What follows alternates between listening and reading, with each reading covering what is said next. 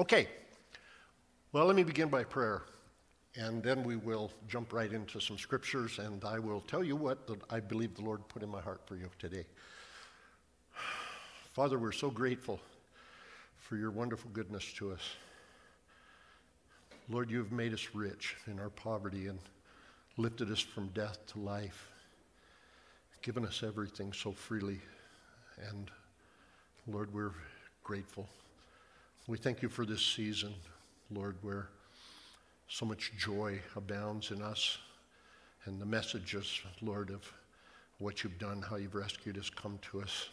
I pray, Father, that this morning as we look to you, that you will impress deeply upon us the richness and depth of your word and lead us into a more stable and confident faith in you, that we might have trust and humility, Father, and find your strength and represent you well in our world. In Jesus' name, amen. Psalm 46, I must admit, I love this. We used to have an old song that we would sing. Psalm 46, verses 4 and 5 says this: "A river brings joy to the city of our God, the sacred home of the Most High. God dwells in that city. It cannot be destroyed. From the very break of day, God will protect it." And in the older versions that I love so much, a little of the poetry is lost in the NLT, but to me, and it says, "There is a river whose streams make glad the city of God. He is in the midst of her, and she shall not be moved." Isn't that a wonderful promise and a wonderful word? So this morning we get to talk about the blessing of living water.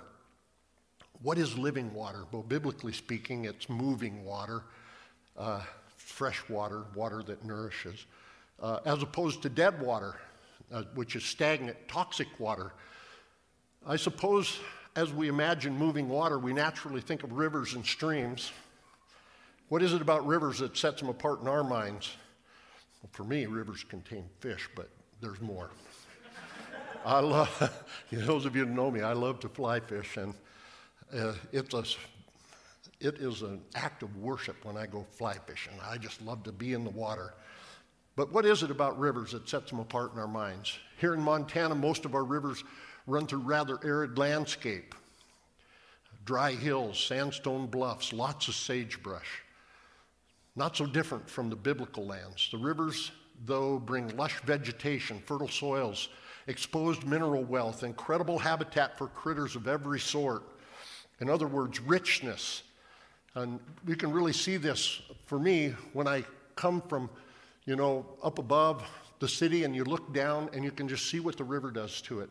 And I particularly like when I'm coming up the Bighorn Valley and going to the Bighorn River, all the hills are really arid. It's just such a picture. And then there's this incredible lushness that's in that valley that river brings. And it's just full of critters of every sort.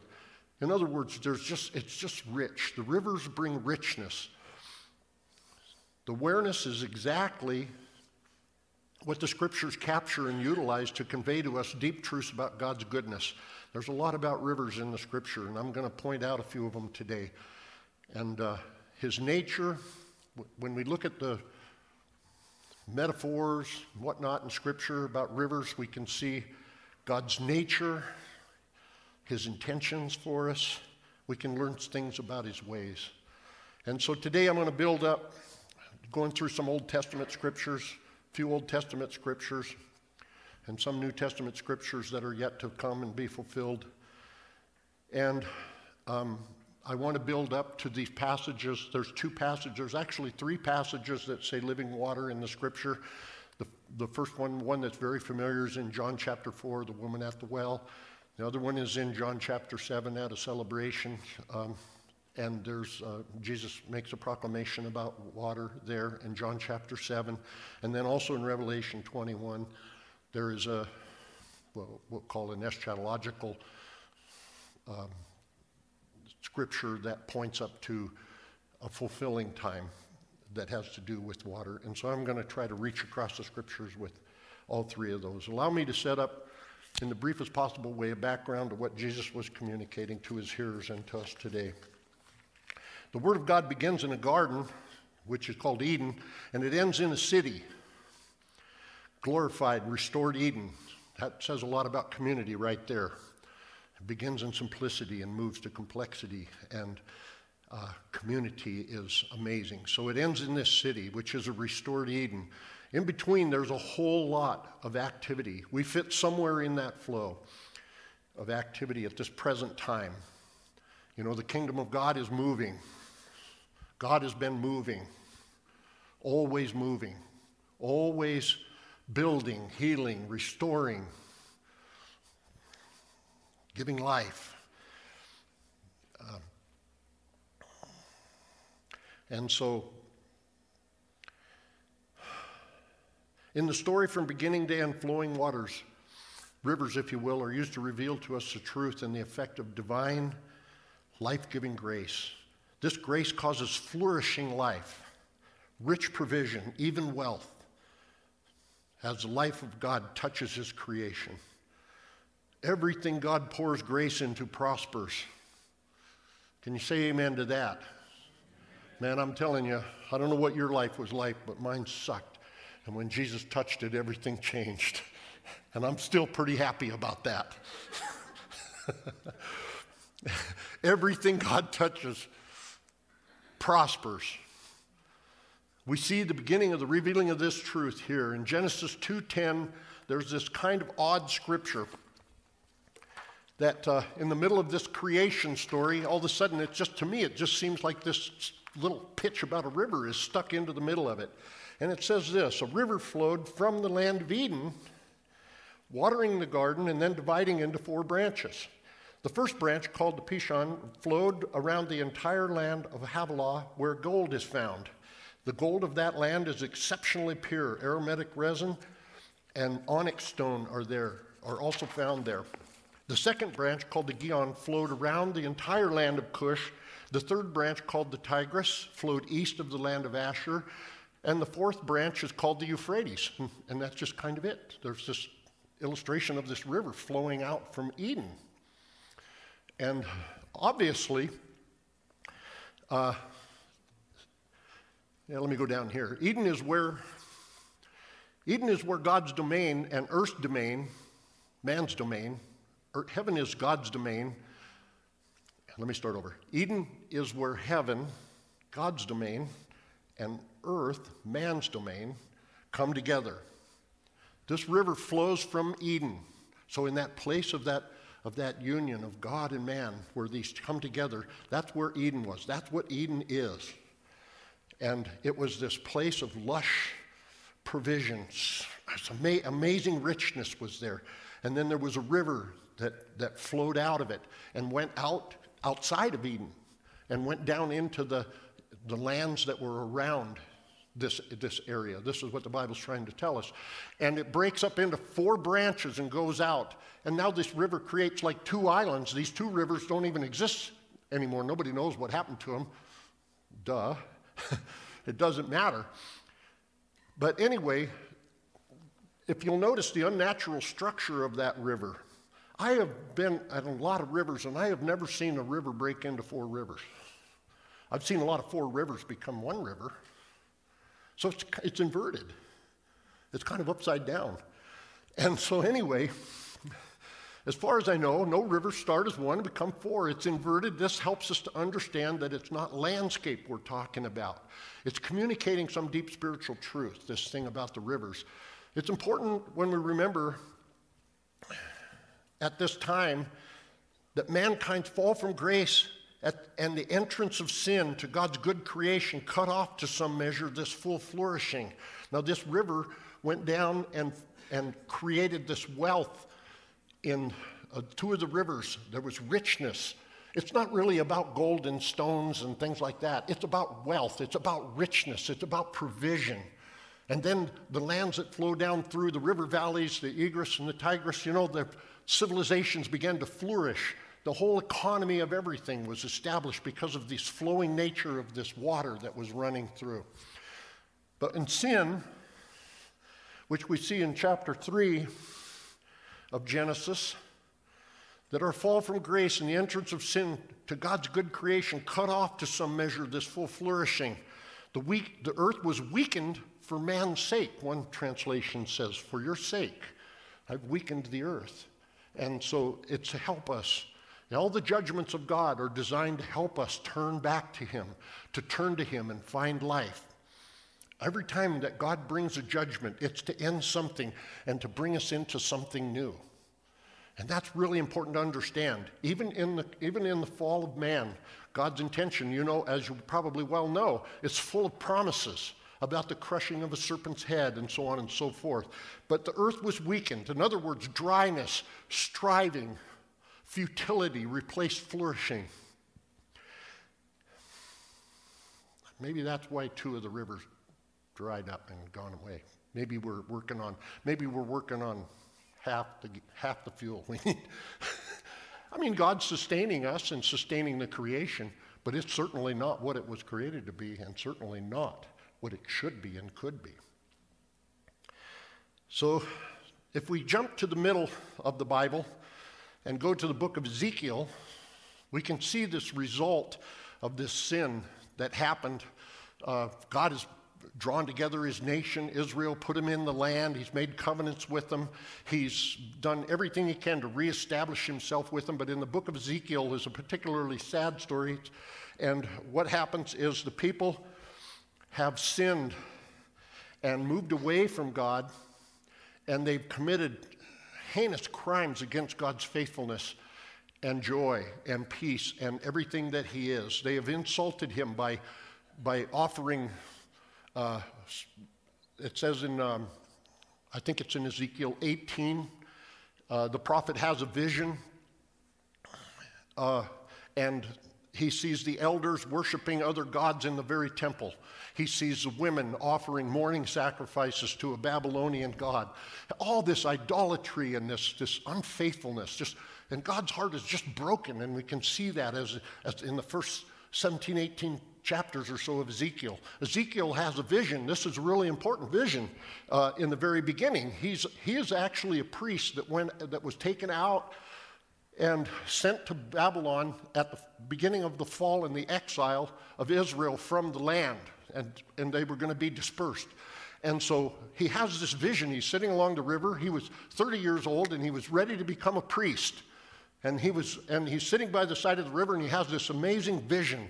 And what it is it's actually a war chariot of God. And God's likeness, his glory, it says, is established upon the wings of these creatures that have wheels. And so we've got the glory of God moving. And where this thing originated, what Ezekiel understands is this is the glory of God that has departed from the temple. He is completely left. It's bigger than Elvis leaving the building.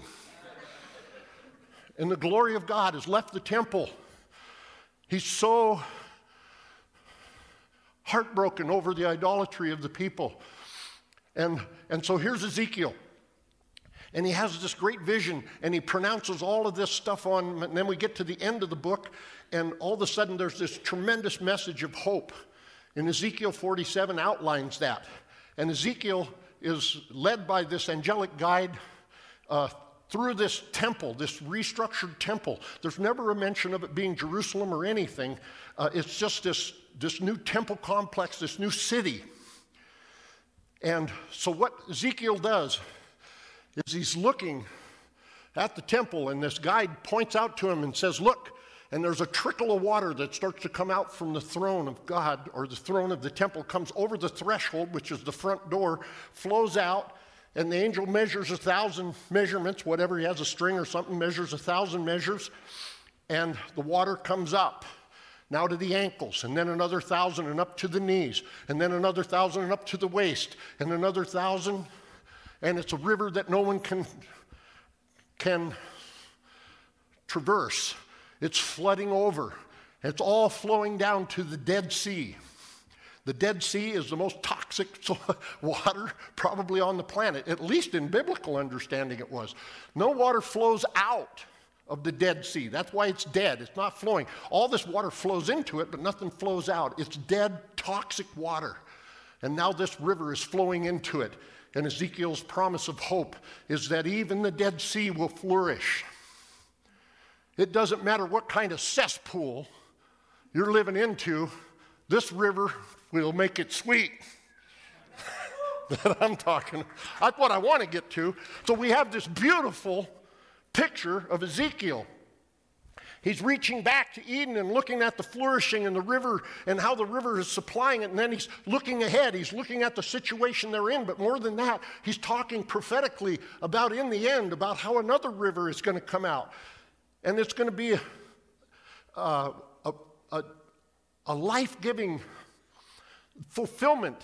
And so we go to Revelation 21, 22, and we see in the end, when God restores Eden, that's what New Jerusalem is. When it comes down, New Jerusalem comes down from the heavens, and God's in the midst of her. And everything is changed and renewed. Eden comes to even greater than its former state. It's even greater now. It's just, everything is that way with God. It starts out weak and becomes strong. In Revelation 22, verses 1 and 2, it says, "Then the angel showed me a river with the water of life, clear as crystal, flowing from the throne of God and of the Lamb. It flowed down to the center of Main Street. On each side of the river grew a tree of life, bearing 12 crops of fruit, with the fresh crop each month. The leaves were used as for medicine to heal the nations." And this is the fulfillment. There is a river that will flow out of this restored Eden that will bring healing to everything. It will heal all things. It will supply the life of God to all of creation. What an incredible promise. What an incredible thing. We're living in the tension of that. We live in the already not yet. And we have a river now, but that river's going to increase. It's going to increase from ankles to knees to waist. We are more than conquerors through Christ who gave himself for us. With the advent of Jesus, the trickle has begun. It began with a baby's first breath and the subsequent wail. What an amazing thing. Almighty God has come down and he's this big. That's amazing. And that wail, oh, the trickle has begun. Jesus was, as we've come to understand through our studies and knowledge of Jesus, we understand he was God and man together. Heaven and earth come together. He really is. Heaven and earth. And this river of life flows from him, which I'm going to show you in a minute. In John 4, 16 through 15, or 6 through 15, I'm sorry. It says this. Jacob's well was there. This is the story about the woman at the well. And for the sake of time, I'm going to condense it down a little. Jacob's well was there, and Jesus, tired from the long walk, sat wearily beside the well about noontime. Soon a Samaritan woman came to draw water, and Jesus said to her, "Please give me a drink." He was alone at the time because his disciples had gone to the village to buy some food. The woman was surprised, for Jews refused to have anything to do with Samaritans. She said to Jesus, "You are a Jew, and I am a Samaritan woman. Why are you asking me for a drink?" And Jesus replied, "If you only knew the gift God has for you and who you are speaking to, you would ask me, and I would give you living water." "But sir, you don't have a rope or a bucket," she said. "This well is very deep. Where would you get this living water? And besides, do you think you're greater than our ancestor Jacob, who gave us this well? How can you offer better water than he and his sons and his animals have enjoyed?" Now you have to realize that for hundreds and hundreds and hundreds of years, this well has been meeting the needs, the basic life needs of the people there. And Jesus replied, "Anyone who drinks this water will soon become thirsty again." Everything in me wants to take off preaching. I'm going to stop. "Those who drink the water that I give will never be thirsty again. It becomes a fresh, bubbling spring within them, giving them eternal life." "Please, sir," the woman said, "give me this water, and then I'll never be thirsty again, and I won't have to come here and get water." Now, she has some self-interest here, you know. In this encounter, we come across Jesus' first reference to living water. The story reveals a woman living in hardship, socially ostracized, forced to gain life's most basic necessity, water, in the heat of the day alone, by herself. If sin doesn't do anything else, it makes life uphill and dry and tedious and futile, and it just repeats. Wash, rinse, repeat. Over and over. The water, the things that we chase after in this world never satisfy. We gain some dream that we had, or something that we wanted, some object, or maybe even a relationship. But all of a sudden, there's hunger again. And if any of you have struggled with severe bondages, you know the same thing. You begin and it starts out, but it ever increases and increases its appetite for you. And there's nothing for a drug addict. You start out, having a pretty fun time for a couple days. But then pretty soon you find yourself in a treatment center chained down, foaming at the mouth. Not good. That's everything that we want to take from this world will lead to a path of destruction if we don't clothe it in Christ. It's just the way it is.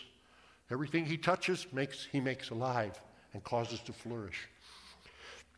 And so anyway, this woman, she's there. Jesus draws her into a conversation that masterfully leads her to ask for the living water, where he commences to show her the way to the river. It's brilliant. Where can I get this drink? He goes, worship and truth. She has some religious understanding and of worship and stuff, and he goes that there's going to come a time when you won't go to this mountain or you won't go to Jerusalem, you won't go anywhere else, but you will come to me and worship the Father in spirit and in truth. The way to the water. Worship and faith. Truth, trust, and faithfulness. It's just that simple. It's simply turning to Jesus in faith, trusting him, and the water comes. Again, in John 7:37 through 39, Jesus makes a declaration concerning living water. There's a bit of explanations needed here to capture the weight of this occasion. The festival that he's at in John 7:37 is called the Feast of Tabernacles, or the Feast of Ingathering. It's at the end of the season when everything is harvested in. And the feast commemorates the time in the book of Exodus when the people wandered in the wilderness living in tents. They drank water from rocks. Remember the story of Rephidim. Rephidim, right after God brought them out, he brings them to a place, they're really thirsty, 3-4 days. They drank some bitter water that Moses throws a stick in and turns sweet, and they're able to get some water, but they soon get thirsty again. It's just a few days, 2-3 days. And then all of a sudden, Moses is commanded by God to go smack this rock with his staff, and it gives water. And I mean, man, this is a river that's flowing out. I used to think, because I've watched too much television probably, I thought it was, Charlton Heston smacking a rock, and a little spring come out. But you have to remember, there was anywhere from 600,000 to 2 million people with cattle and sheep and goats and whatnot, all needing water daily. I mean, this thing was a river that was flowing out of there. And so they stayed there. And anyway, this is such a beautiful picture. They drank the water from the rocks. And the Apostle Paul magnificently reveals the deeper meaning of this in 1 Corinthians 10, verses 3 and 4. All of them ate the same spiritual food, and all of them drank the same spiritual water. For they drank from the spiritual rock that traveled with them. And that rock was Christ. That's the way Paul interprets the scriptures back that way. And so here this water is following him. God's great provision is following through this wilderness and dry place. What an encouragement for us today. And the festival anyway, the Festival of Booths, it lasted 8 days. It began with the solemn day of preparation. I think rest, remembrance, contemplation, but they also went out. It differed from a Sabbath because they went out and cut certain kinds of branches and leaves and boughs, and they tied them together like fronds, and then they would wave them. So they were like palm fronds and fig tree, tied with citron, And so anyway, that's what they did. They made these fronds on that day of preparation, and then it was followed by 7 days of ritual celebration. One activity was to dance and wave the fronds around the altar while the Hallel was sung. Now that's Psalms 113 through 118. I encourage you to go back and read those. It's a song of praise and remembrance, the whole set of verses. It starts out with high praise about God and his faithfulness, and then it has psalms about remembering God's deliverance and God's provision in the wilderness. And then, so what they're doing is, so now they're announcing and proclaiming all these things while they're dancing around this altar, waving these fronds around the altar in this high celebration. That's what it is. It's a party. And then the last thing that they did was they made an offering of water, poured it over the altar, followed by wine. They did this 7 days, and on the 7th day they repeated it 7 times. They got an echo going there. Sounds like Jericho. And so anyway, that's what they did. They would repeat the process 7 times on the 7th day and then on the 8th day. And so we have this incredibly striking symbolism as Jesus stands up on the last great day. John 7, verses 37 through 39 says, on the last day, the climax of the festival, Jesus stood and shouted to the crowds, anyone who is thirsty may come to me. Anyone who is thirsty may come to me. Anyone who believes in me may come and drink. For the scriptures declare rivers of living water will flow from his heart. And when he said living water, he was speaking of the Spirit who would be given to everyone believing in him. But the Spirit had not yet been given because Jesus had not yet entered his glory. So this river of living water, this rock, is our Jesus himself. And this river is going to flow from his very heart to us.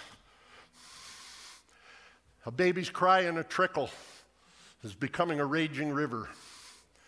Thank you, Jesus. I told you I like rivers. Interestingly, there's not a single scripture that is close to what is quoted here, but it seems plain to me that all the scriptures point to this truth. I mean, from page 1 to the end, this thing is talking about this life of God imparted to his creation and to his people, this wonderful, great plan of God coming and joining with us and making permanent that junction of heaven and earth,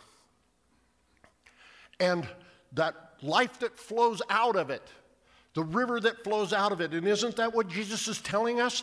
Is that he will share that with us, and we all become those partakers of this river that flows out for the healing of the nations. This is really what our call is about. It's about reaching out, sharing this life of God. We get this wonderful participation with Jesus in this world. We can go down, I don't care how stinky the cesspool is.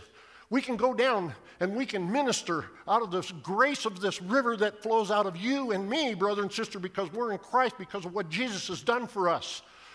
And we can speak life. And they'll tell you that it's pretty exciting to watch a desert bloom. It's pretty exciting to watch a cesspool turn into a nice fish hole. You know? Sin, it just pollutes everything. But we're the answer. Jesus is the answer. He's taken us along, even in our journey with him. The grace, the love, the mercy, the eternal life of God, it flows from Jesus' heart to us, freely and without cost, to all who will believe and receive him. Jesus brings the flourishing fullness of his life-giving presence to us. Truly, heaven and earth are brought together in those who drink from this river. Rivers. You can take a drink today. We'll have time for prayer. There's nothing stopping you from coming and getting a fresh drink. Jesus said, Paul encourages us to be filled with the Spirit continually. Amen? I'm done.